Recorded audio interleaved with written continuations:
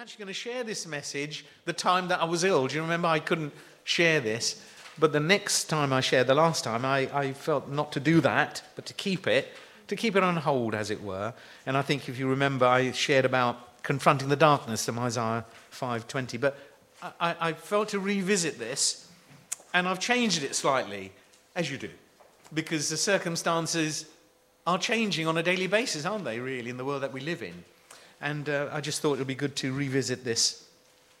So I'd like to talk about blessings and curses from Genesis 12. That's a theme scripture, but you will see as we unfold. I have a few scriptures. They're short verses. I've put them up, and others I will read as and when we get to it. So if you've got your Bibles, if you turn with me, please, to Genesis 12. I'm going to read from verses 1 to 3, a short reading. Genesis chapter 12, 1 to 3. It says this: "Get out of your country, from your family, and from your father's house to a land that I will show you. I will make you a great nation. I will bless you and make your name great, and you shall be a blessing.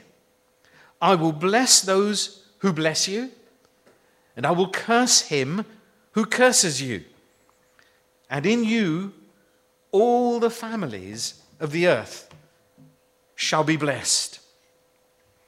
You all know that scripture given to Abraham, but it's actually quite significant in the times that we live in. And so what is a blessing? A blessing, a barach, and that's where we get the word Baruch. You've heard that phrase, Baruch haba b'Shem Adonai. And that's the blessing that we pray.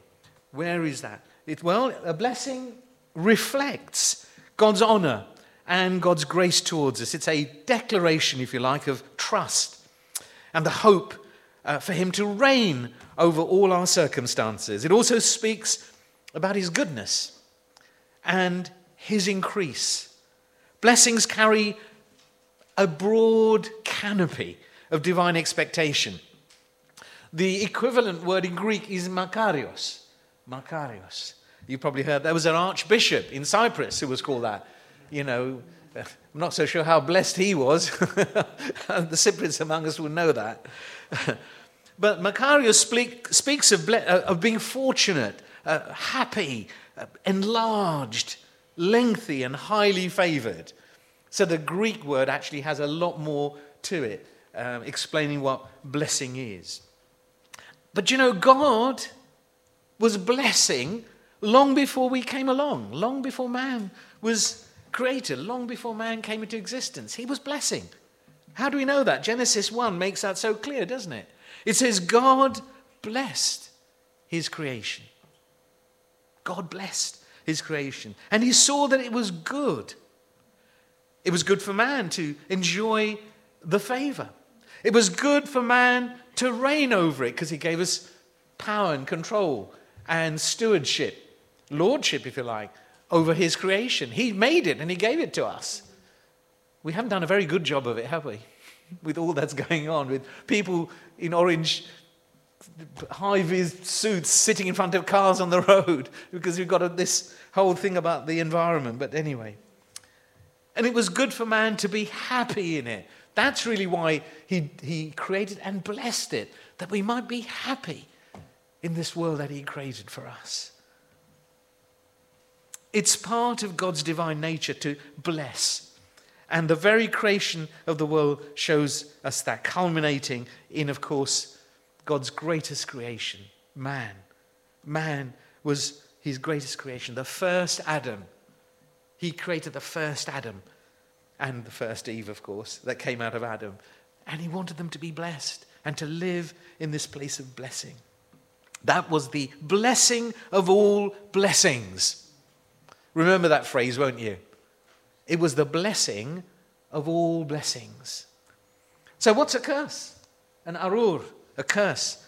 Well, this word carries with it a sense of divinely imposed misfortune, unfortunate circumstances that befalls you, resulting in the Lord directly allowing a disaster or withdrawing his mighty hand of protection and blessing from you, thus allowing evil from some ungodly source to bring destruction. We all know about that.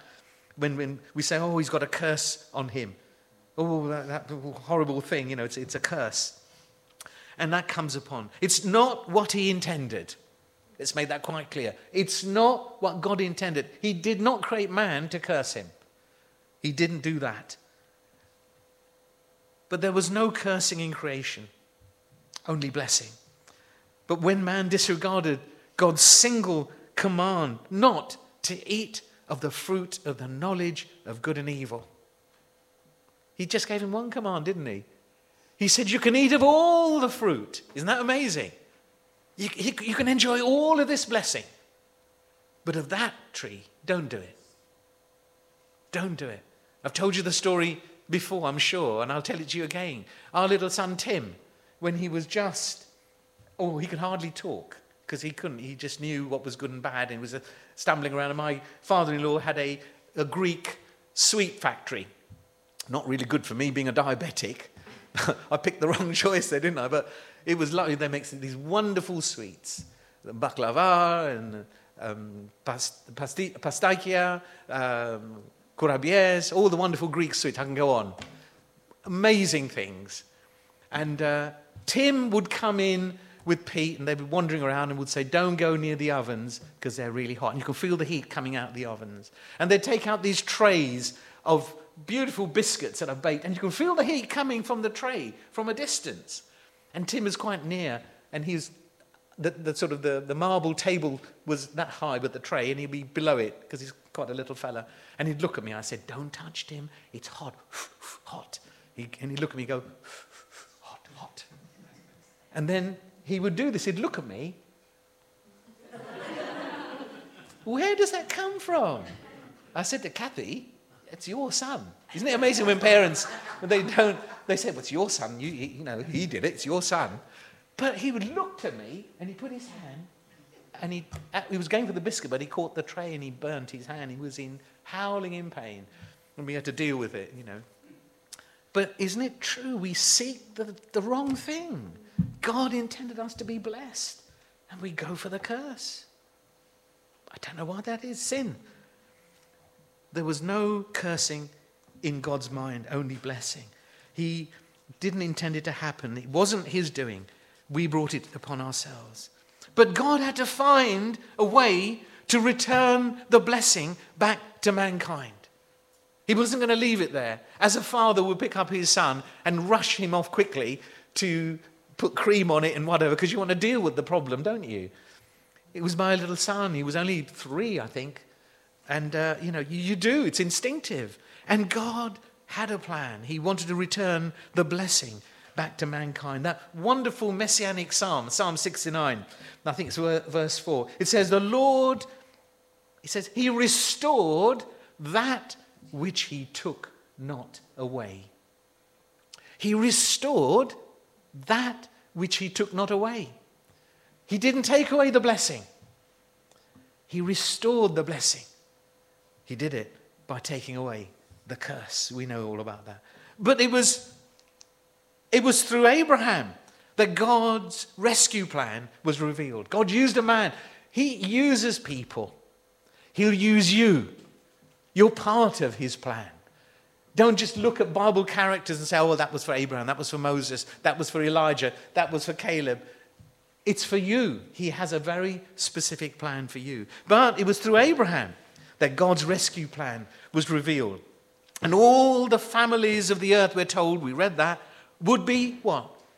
Blessed through him. The Jewish people, through Abraham's family, were chosen to be the ones through whom salvation would come, and they themselves would receive salvation, according to God's plan. That was the plan. And that salvation was for everyone. It's for everyone. First, we're told, for the Jew, then for the Gentiles. First for the Jew, then for the Gentiles. And to keep this line of salvation safe, God said he would bless those who blessed Abraham's line and curse those who cursed Abraham's line. Do you now see, saints, why God said that, he had to keep the line clear. Because if Abraham was cursed, and if anything happened, where would the royal line go? How would the Mashiach come? So it's far bigger than just blessing a man or blessing a nation. It was the line of his plan, his blessing, his salvation. And that's why he said, if you be blessed, those who bless you will be blessed. And those who curse you will be cursed. See, the opposite of blessing, as indicated in the Bible, was cursing. We've already covered that. God had saved the Hebrew people from Egypt. The Egyptians referred to them as the Habiru. The Habiru, they were the slave people. They were despised. And they were meant to live in that horrible area called Goshen. They were carted there. But it doesn't matter where you are. If you're in the will of God and if you're in a place of blessing, you'll be kept safe. Because what happened in Goshen when all the plagues came? None of it reached there, did it? None of it reached there. He saved the Hebrew people and took them out of slavery and death. Slavery really was the curse that they brought upon themselves. Israel often disobeyed. People forget that. They think they're just grabbing this, grabbing that, and they're not. They've been punished so many times, taken away from their land, into captivity. A curse upon their acts. And they were looking for freedom and life. Let me just bring something else in here. Do you remember when Tony showed us that little clip of Bibi Netanyahu relaying his speech to the UN Council? That was on the 22nd of September. 22nd of September. And Bibi Netanyahu said this: "Ladies and gentlemen, over 3 millennia ago, our great leader Moses addressed the people of Israel as they were about to enter the promised land. He said they would find there 2 mountains facing one another. Mount Gerizim, the site on which a great blessing would be proclaimed, and Mount Ebal, the site of a great curse. Moses said the people's fate will be determined by the choice they made between the blessing and the curse.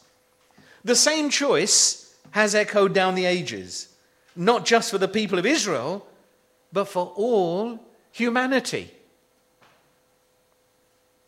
We face such a choice today.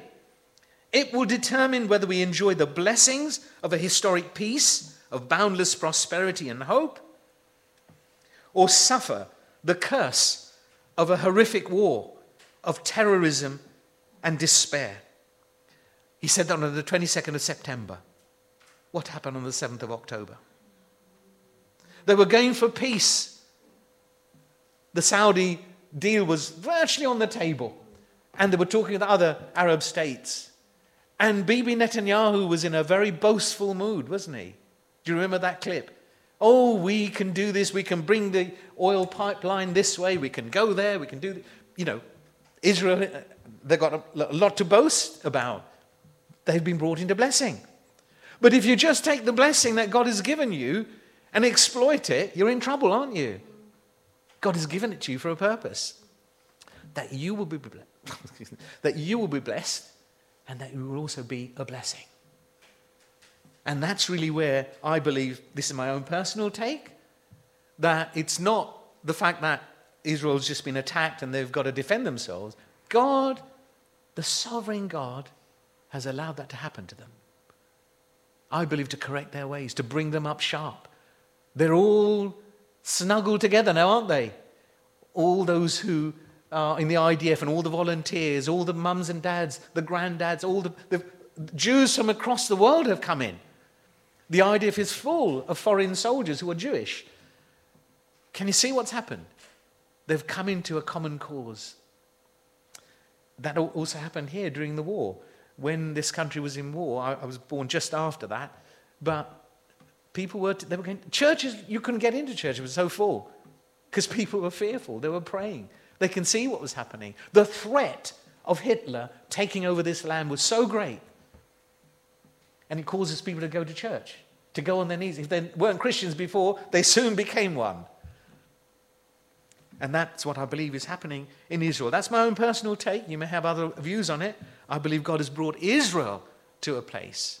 Obviously, there's terrible things happening.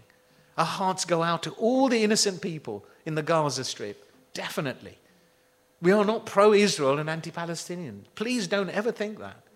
We love people, but we want God's will to be done and God's plans and purposes to be fulfilled. But they still had that important decision to make as Israel. And we see that Netanyahu clearly said that. So let me just read this scripture to you from Deuteronomy 30. This is really what he was trying to highlight. Bear with me. I've marked it all with little tabs so I can get to it quickly. I'm really clever here, you see.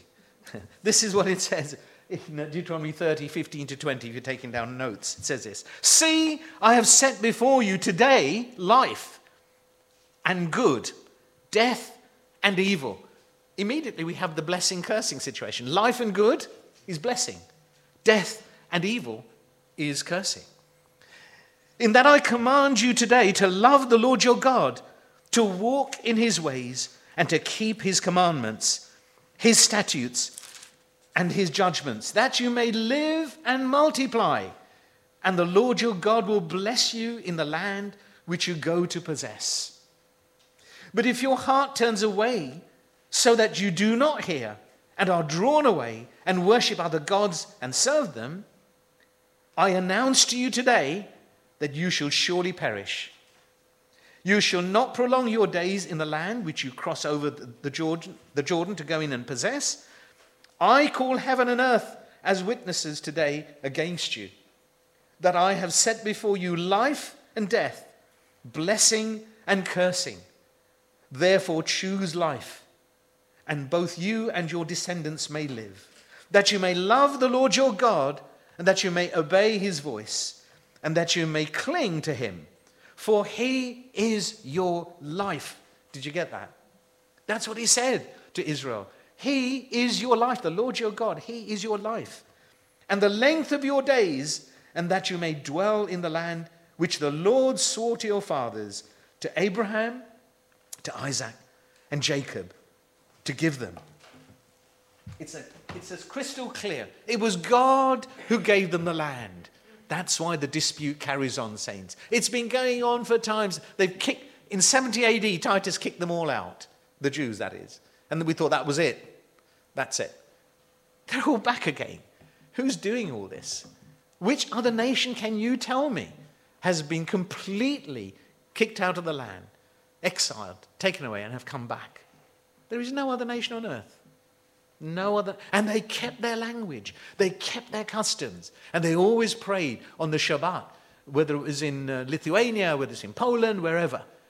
Next year, in Jerusalem. They always had the hope. Next year, in Jerusalem. Many of them went into the gas chambers and never saw Jerusalem. But next year, in Jerusalem, was the cry.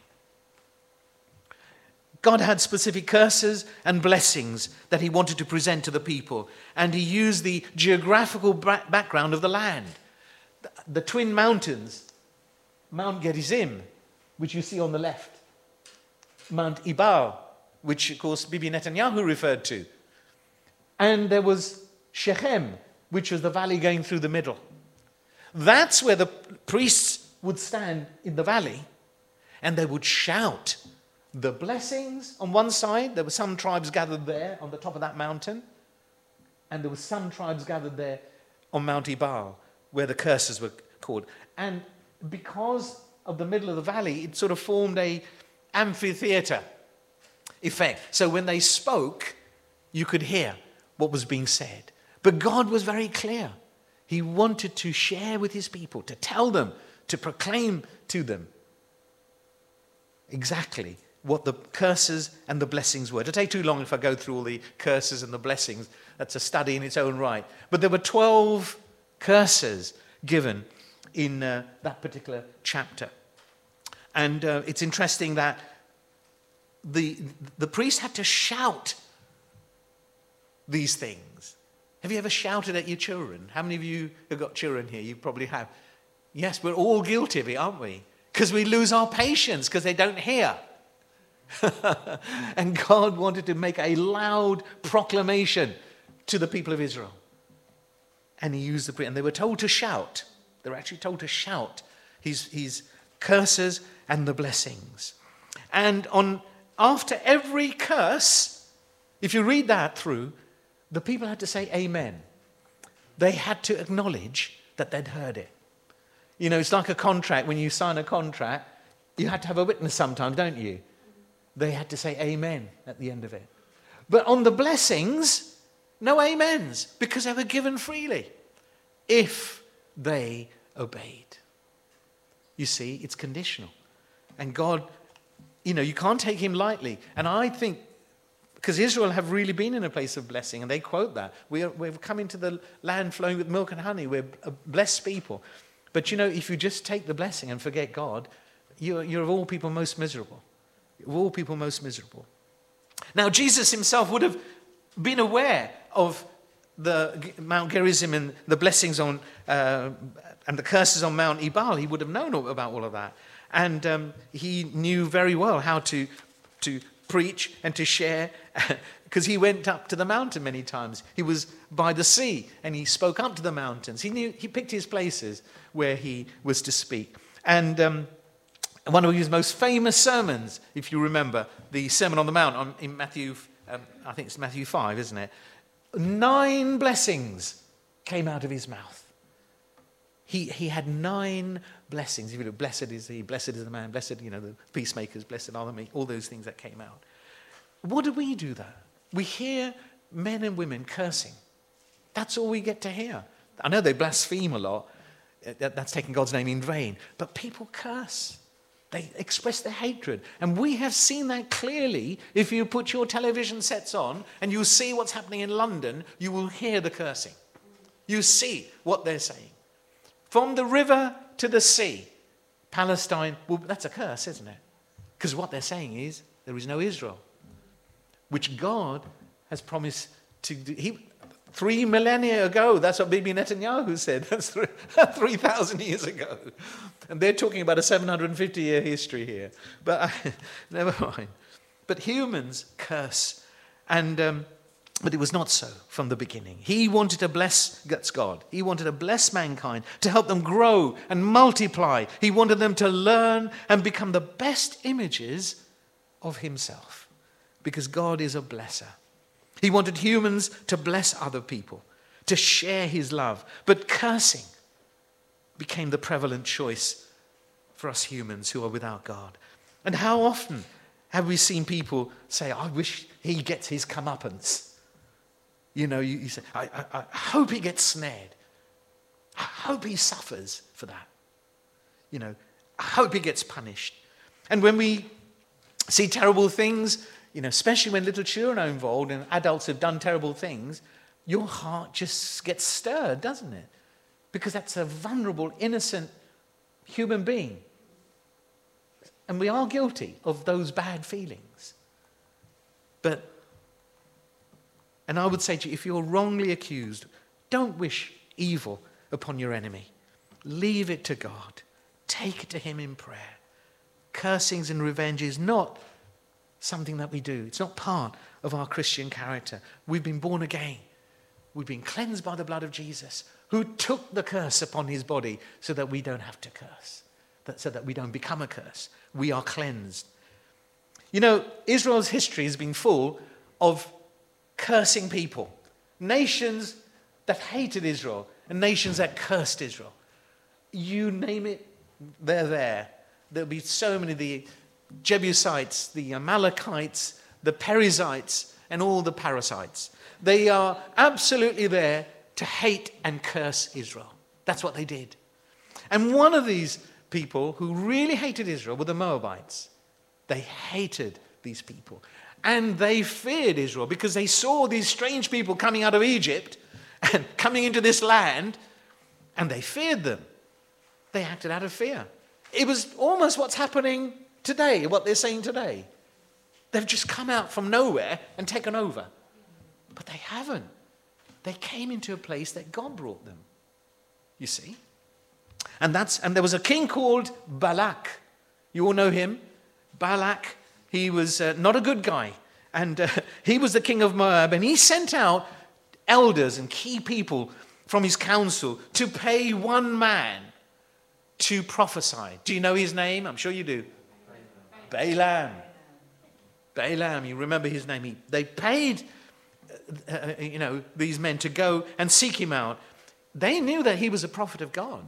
They knew that he was a prophet of the Hebrew people. But he wasn't really a good guy because he was a traitor, really. He didn't do well. But when he heard from God, he had to say what God said because he had the spirit of prophecy upon him. God doesn't take away his gifts, does he? The Bible says his gifts and calling are without repentance. It's the old authorized version. It means he doesn't change. He gives it. That's what I'm saying. You may have a gift. That doesn't mean that you're going to be a good person. It's only his blessing that he gives you that. It's up to us to steward that gift, to act with it in wisdom, and to allow God to work his work through us. But Balaam is a real strange character. He was going to prophesy against Israel. And let's move forward. Okay, this is what Balak said. He says, therefore, please come at once, curse this people for me, for they are too mighty for me. Perhaps I shall be able to defeat them and drive them out of the land. Can you see the language? Drive them out of the land. It's the same spirit. It's exactly the same spirit that we've got today. It's to drive them out of the land. For I know that he whom you bless is blessed, and he whom you curse is cursed. Where did he hear that from? Where have we heard that one before? Right back in Genesis, which I read to you. It's the same word, saints. It's the same thing. He whom you bless is blessed, and he whom you curse is cursed. He said that to Balaam. So Balaam thought, I'll make a buck here. And he was offered money to go and do this. 3 times Balak took Balaam to different hills. He went to a high hill overlooking the people, and it didn't work. He went to a higher hill, tried to curse them, and he blessed them instead. He went to the highest hill, and look what he did. He actually came forth with an amazing prophecy. Amazing prophecy. He said, this is what Balaam said. A star shall come forth from Jacob. A scepter shall rise from Israel and shall crush through the forehead of Moab and shall tear down all the sons of Sheth. A star shall come forth. We saw his star. We saw his sign. He who was prophesied to be born. We saw his star. A scepter shall rise. Well, who holds a scepter? Except a king. Only a king holds a scepter, or a queen. He's the Melech HaIsrael, the Melech HaOlam, the king of all the earth. He's the king. And how about this one? And shall crush through the forehead of Moab. What happened when David was confronted with Goliath? He flung a stone, didn't he, by the power of God, and it hit Goliath right there in his forehead. And he was dead. And shall tear down all the sons of Sheth. Sheth means turmoil. Turmoil. And that all the sons of turmoil will be destroyed. And that was an amazing prophecy that Balaam gave about Israel. And it's true. See, God promised an anointed king, the anointed one, the Mashiach, who would redeem all mankind from the terrible decision that they made way back in the Garden of Eden. And because they chose death in the garden, they chose the curse. They now needed a savior to die for them, to return them to the image of God that they were meant to represent. Do you know that when you come into Christ, when you come in, God does something amazing. He actually returns us, and I don't mean physically, but the image of God comes out. Why? Christ in you, the hope of glory. People see that. They see, hopefully they'll see the glory of God. They'll see the love of God, the aroma of Christ coming out of you. That's what he does. He gives us that wonderful transformation. And he wanted to return them back to blessing. God put a plan into action to save his people. His anointed one would come through the line of a Moabite woman. Interesting that, what did Balak say? Please come at once, curse this people for me. That's what he said. Come at once. He was urgent. Let's do it now. Curse them. But it was through Ruth that something amazing happened. God allowed the evil Moabite king, and it was a Moabite woman. Can you see how God does things? He didn't bring a Jew, did he? It was a Moabite woman. Through her, we had this amazing. She married Boaz, and you know the rest of the story. We know the royal line of Jesus. It's a wonderful story. But the women said this to Naomi. They said, "Blessed is Yahweh, who has not left you without a redeemer today. And may his name become famous in Israel. May he also be to you a restorer of life." Amazing. And that's what Naomi heard, and Ruth must have picked it up, that she would be blessed. And what did Mary, when she knew that she was pregnant with Jesus? She ran to her cousin, to Elizabeth. And we know that the baby in Elizabeth's womb jumped up, and, it's quite amazing. Again, going back to when we were young, to-be parents, Kathy would say to me, "Oh, look, it's moving," because we didn't know what the "it" was, you see. It's moving, and of course I'd see this little legs going or whatever. And it's a wonderful thing for a parent. I mean, those of you who are not, I'm just sharing the story. But if you're a parent, you know exactly what I'm talking about. And they were moving around here, there, and everywhere, and it's absolutely amazing. It's a great story to see life there. But we know that John the Baptist in Elizabeth's womb jumped up and probably was rejoicing. And this is what they said. She spoke out with a loud voice and said, "Blessed are you among women, and blessed is the fruit of your womb." Elizabeth said that to Mary. Can you see? It's a loud voice. It's a proclamation. Just like the priests. It's a loud voice. God wanted it heard. And Elizabeth announced the blessing, and Mary accepted the blessing. And this was a great honor to be chosen like this. But later, we know when Jesus was speaking to Thomas in John 20:25-28, he used that term, the blessing, the blessed ones. They were all who had not been first-hand witnesses. None of them were first-hand witnesses that Jesus was referring to, or had seen Jesus. And yet they believed. He said, "Thomas, because you have seen me, you have believed. Blessed or blessed are those who have not seen." That qualifies every single one of us in this room. Saints, if you've not seen Jesus, you're not behind. I've heard someone say, "Oh, I wish I was born in the time of Jesus. I'd love to have seen him." Well, so would we all. But we are born in time, according to his plan, because the plan goes on. God wants to unveil and unroll this amazing plan for salvation, for blessing. And that's why you are so special. You're so special. You are greatly blessed if you're a believer in Yeshua. If you're not a believer in Yeshua this evening, I don't know, I'm assuming all of you are, well, just what happened there. Because you've seen me, but you don't have to see Jesus. You need to know that he died for you and shared his blood for you and cleansed you, that you might be restored and brought to a new place of salvation. And it's wonderful. It's wonderful. And let me just also read this scripture from Luke, if you've got your Bibles, Luke 11:27-28. Let me get my number. This is what it says.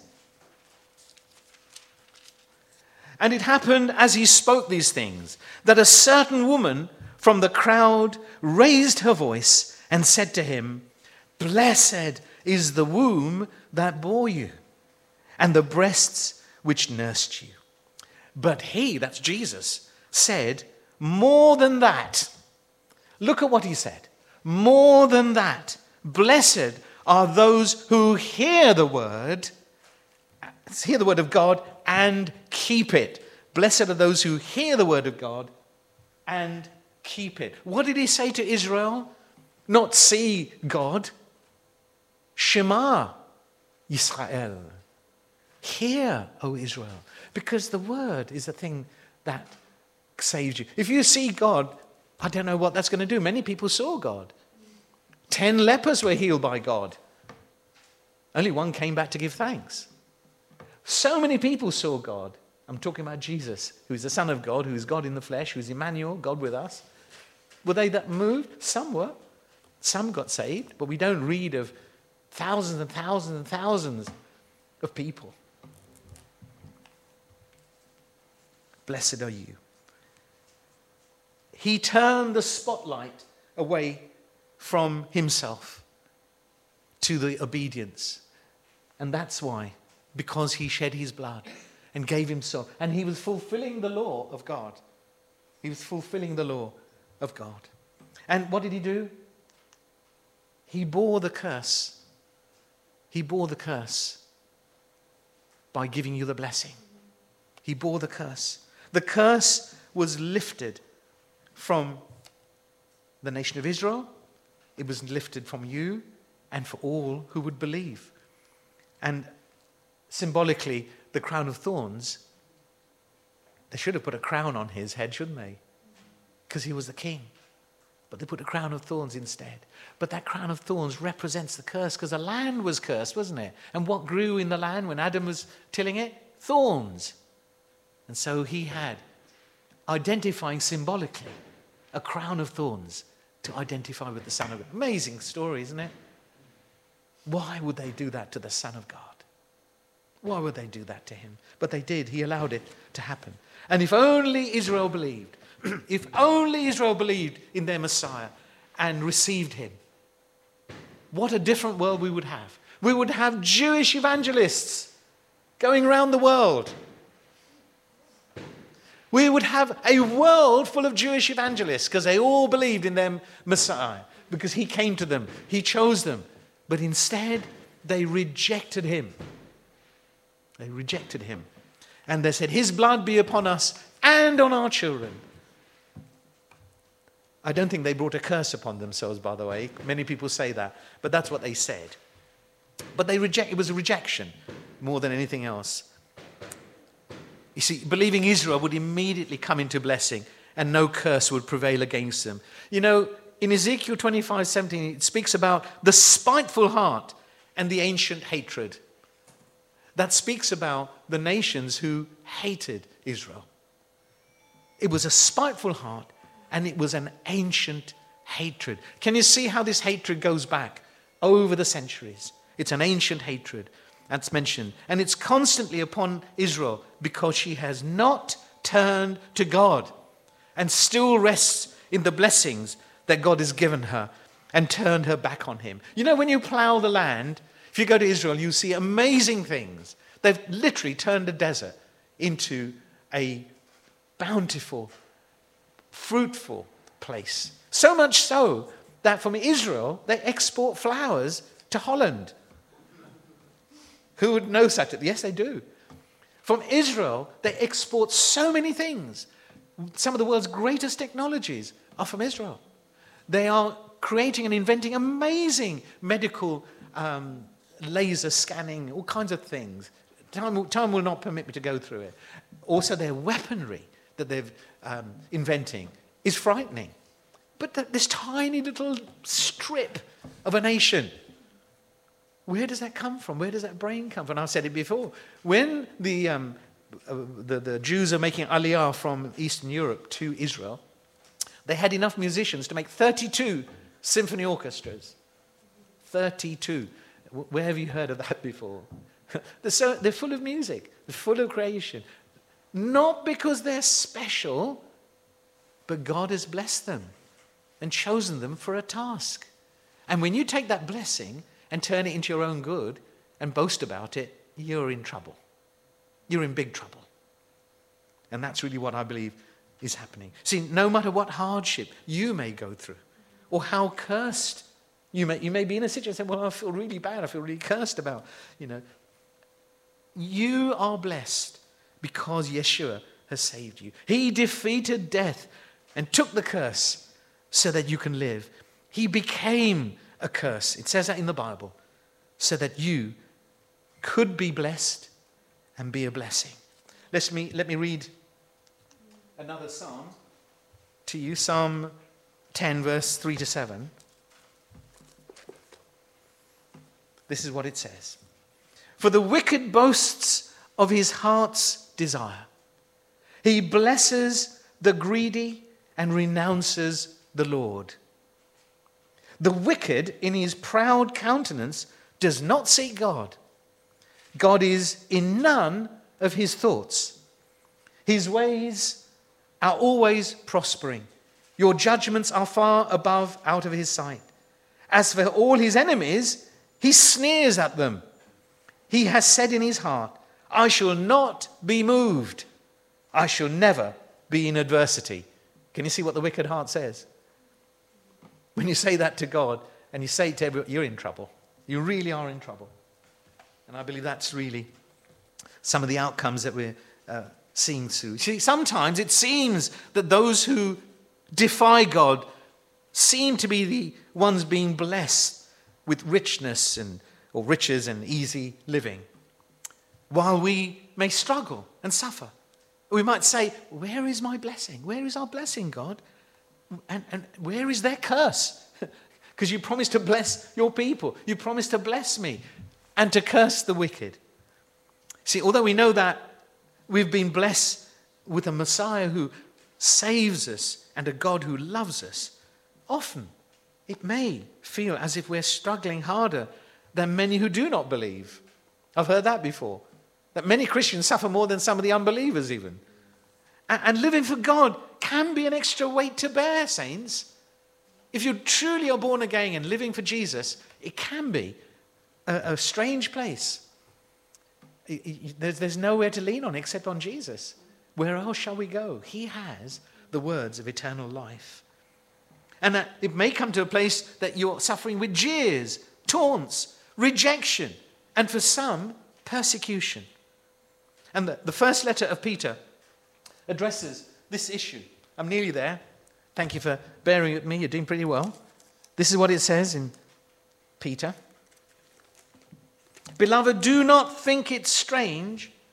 There we go. Do not think it strange concerning the fiery trial which is to try you, as though some strange thing happened to you. But rejoice to the extent that you partake of Christ's sufferings. Notice it's plural. It's not his suffering, it's his sufferings. All the things that happened to him, not just when he died. The jeering, the rejection, the spitting in his face, the beating up, the taunting, everything that they did to Jesus. Sufferings, plural. That when his glory is revealed, you may also be glad with exceeding joy. Not just joy, it's exceeding joy. If you are reproached for the name of Christ, blessed or blessed are you, for the Spirit of glory and of God rests upon you.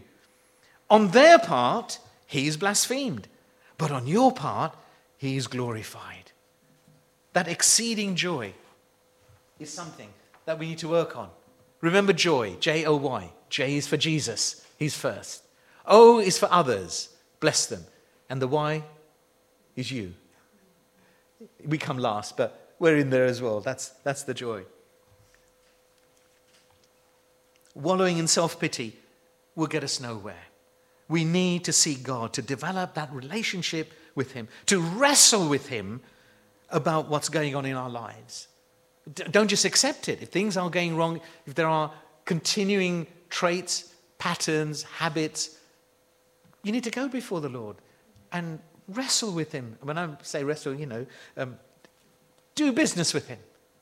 Be on your knees and seek him. We need to get our feelings on the table. It's something that we don't do very well. We're not very good at getting our feelings on the table. We'd much rather not talk about it because we're frightfully British. And it's frightfully inconvenient. But you have to put all that to the dogs because God sees your heart. He knows exactly how you're wired, and he wants to bless you. He wants to love you and bless you, and he wants you to talk to him. You need to seek the blessing he has promised. In Genesis 32:26, Jacob came face to face with God, and he said this, I will not let you go unless you give me a Porsche. Is that what he said? He said, I will not let you go unless you bless me. And he blessed him there, right there. God blessed him. So Jacob named that place Peniel, where God was. For he said, I have seen God face to face, yet my life has been preserved. You see, even Jacob understood you can't see God face to face and live. But there was a manifestation. I think it was Yeshua. It could have been, some people say it was an angel of God. But I think if it was God, no angel can take that title. It had to be God in a manifestation, which we take to be Yeshua. Jesus in his what's the word I'm looking for? Pre-incarnate. Yes. I always turn to my wife when I'm in trouble here. It's very good. That's absolutely true. I will not let you go unless you bless me. When was the last time you said that to God?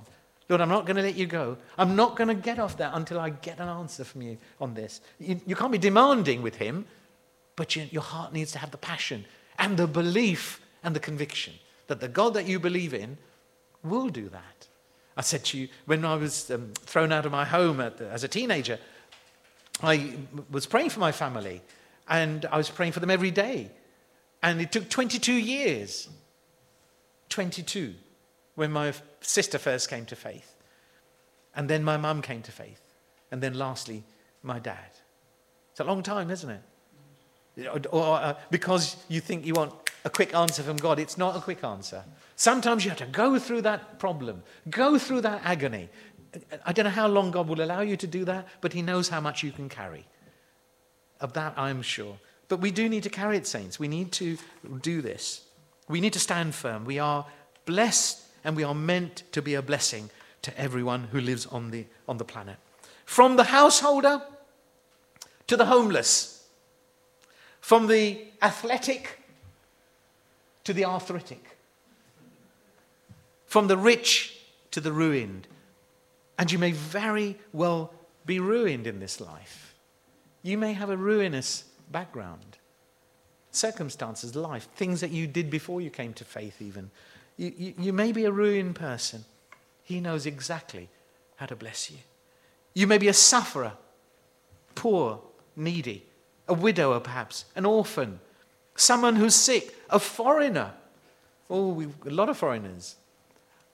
I'm so glad, because I hate to think I'm the only Englishman here, but there's a lot of us who are foreign. We're foreigners. You may feel left out. You may feel on the sidelines. Not in God. He loves everyone. For God so loved the world.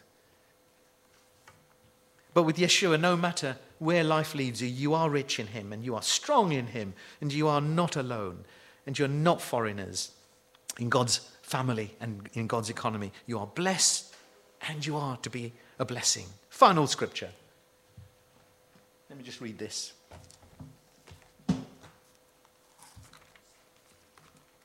It's from 1 Peter 3, 8 to 9. I said they're all short scriptures, but it's important that we get these. Finally, all of you be of one mind, having compassion one for another. Love as brothers. Be tender-hearted. Be courteous. Not returning evil for evil, or reviling for reviling. But on the contrary, blessing, knowing that you were called to this, that you may inherit a blessing. Did you see that? You were called into blessing. To be a blessing. That you may inherit a blessing when Jesus comes. That's when the real blessing comes. When he comes. And that's the scripture that I will close with. And what I would like to do, if it's okay with you, is to sing the Aaronic blessing over you, because it is a blessing. Would you mind if I did that? You do mind? Let's just come before the Lord in worship. This is the blessing. Oh, let me just show you something. When the priests of Israel said the blessing, they did that over the people, because that forms the letter Shin, which is a holy letter, if you like, or it's got great significance. And it was a double blessing. Can you see? Just like when they broke the challah, or the bread, there were 2 loaves. It's a double blessing. See, the God that we know and love doesn't just bless you once, he blesses you double, twice. Twice blessed people we are. Let's just close by hearing the words of the Shema, and I will read it in English as well. Let's just pray. Yivrechacha Adonai ve'yishmerecha, Ya'eh Adonai panav elecha v'yichunecha, Yisa Adonai panav elecha v'yasem lecha shalom.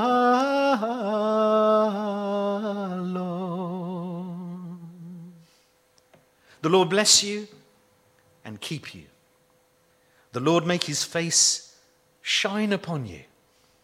The Lord lift his countenance upon you and give you shalom, his peace.